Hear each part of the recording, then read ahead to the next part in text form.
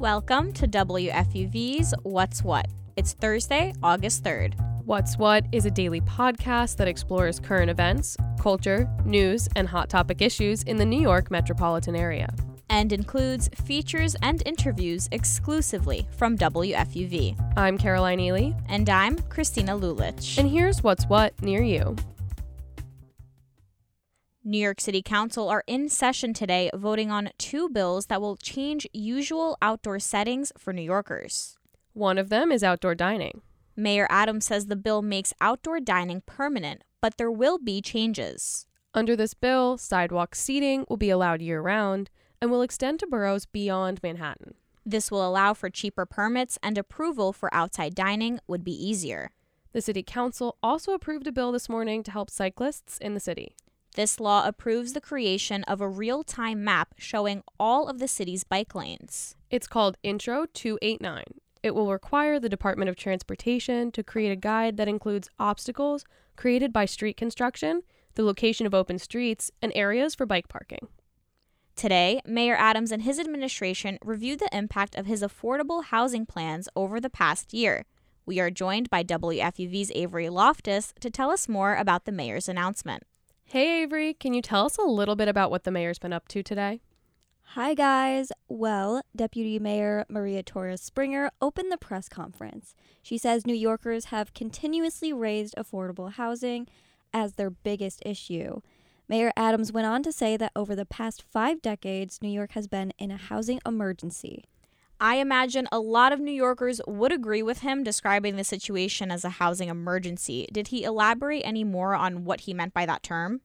Mayor Adams says during 2023, they've had 3 main focuses to help resolve housing issues. These include increasing construction rates, preserving housing stock, and slashing red tape to get New Yorkers out of shelters and into affordable units. The goal has been to create and preserve 18,000 affordable homes, and in 2023 so far, 27,000 homes were created and preserved. Citing this figure, Mayor Adams says that the administration has made New York City history with more new supportive and permanent housing than any other year. And Avery, how does the administration plan to take action going forward? Deputy Mayor Maria Torres Springer has something to say about that. This work is more than just about bricks and mortar. The work has to center the New Yorkers who need affordable housing, their voices, their experiences, and their advocacy. The administration has set a new target. By the end of the next decade, they want to create and preserve 500,000 homes with New Yorkers in mind. Thank you so much for coming in to update us on the affordable housing announcement, Avery. Thank you so much for having me. Avery Loftus is a reporter at WFUV News. Tomorrow, over 1,700 nurses are expected to go on strike in New Jersey.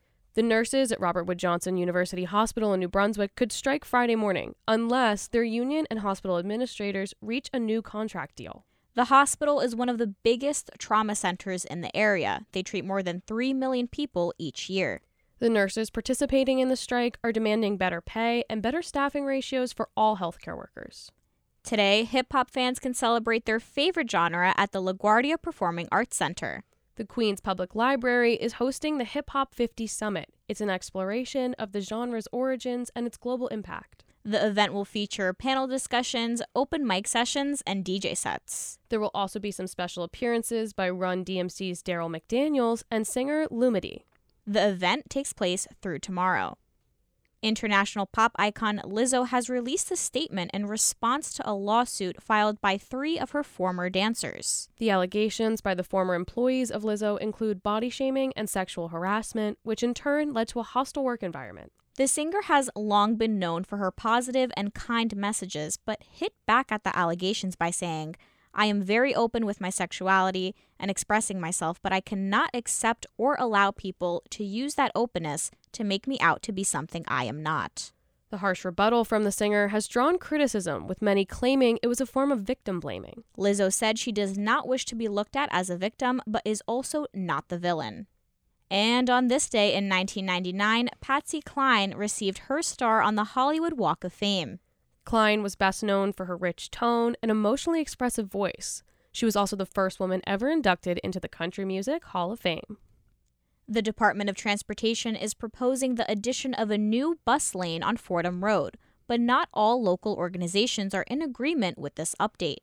Last week, you heard from organizations in favor of these changes. Today, in part 2 of this 2-part series, WFUV's Maya Sargent interviews Peter Madonia, the chairman of the Belmont Business Improvement District, about why he, along with other key institutions in the Bronx, oppose the new bus lane.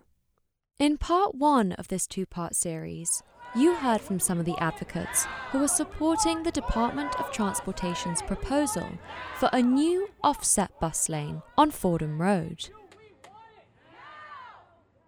Today, we look at the other side of the story, the side that's worried the DOT's proposal could impact revenue in the Bronx.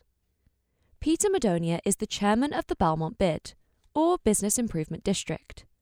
Madonia says the revenue generated by customer spending in his bid and the Fordham Road bid helped generate crucial income for the Bronx. We are the busiest, most prolific economic driver in the poorest borough in the city. So, he recently wrote a letter to Mayor Adams detailing his concerns. Madonia says he wrote the letter because he was concerned about how DOT's proposal would impact a borough so dependent on private transport. He conducted a survey to find out just how much. 85% of the people that come to us come by car. They drive from 10 to 40 miles away. And their average spend is $200 per person. We are bringing in dollars from the region.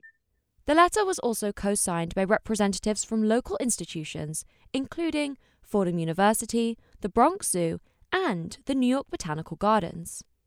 Madonia says these institutions also rely on people who travel by car. So I went to the zoo and asked how many people that come to the zoo come by car?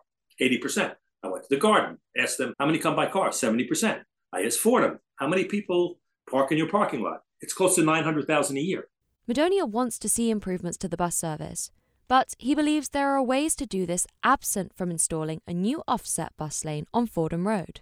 He wants DOT to revamp the current bus lane. In fact, he says when this bus lane was first introduced on Fordham Road, buses were travelling at 12 miles per hour. But, Madonia says now, the bus crawls at around 4 miles per hour. People block it, peddlers block it, people park there. And Madonia says that's because the DOT hasn't done anything to reinforce the current bus lane. You've done nothing to maintain the existing bus lane that's been there for 15 years, where bus fees were fine, and I believe they could be fine again. Madonia says highlighting the current bus lane should be the DOT's main priority. Make the existing dedicated bus lane. Make it work. It has worked. A way to do this, he says, would be to install more fixed cameras on Fordham Road. These cameras would track any bus lane violations. And he says the DOT should repaint the current bus lane. Madonia says Fordham Road is not the place to reduce car access in New York City. One size doesn't fit all in this town. It's a very big city with very different neighborhoods, with very different transportation access and needs. He says the discussions in the community over the bus lane have been incredibly challenging. He conducted a study that revealed if a new bus lane passes, he will lose customers. More than 50% of them said, if it gets any harder to get here, I'm just not going to come as often. And he also thinks that bus speeds will not be improved for commuters, even with the offset bus lane.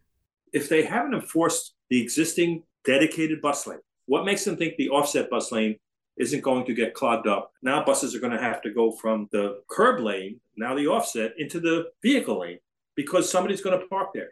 Whatever the issues are now are going to be the same in their offset lane. The key figures in these community discussions now await action and a decision from Mayor Eric Adams. I'm Maya Sargent, WFUV News.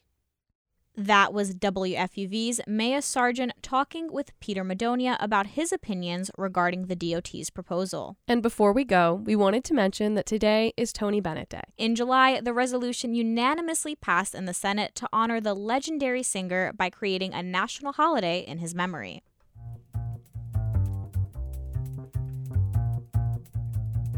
And that's our show for today. But check back with us tomorrow around 3 o'clock for more news, music, culture, and sports. And as always, you can find more from us at wfuv.org/news and wherever you get your podcasts. I'm Christina Lulich. And I'm Caroline Ely, and that's What's What.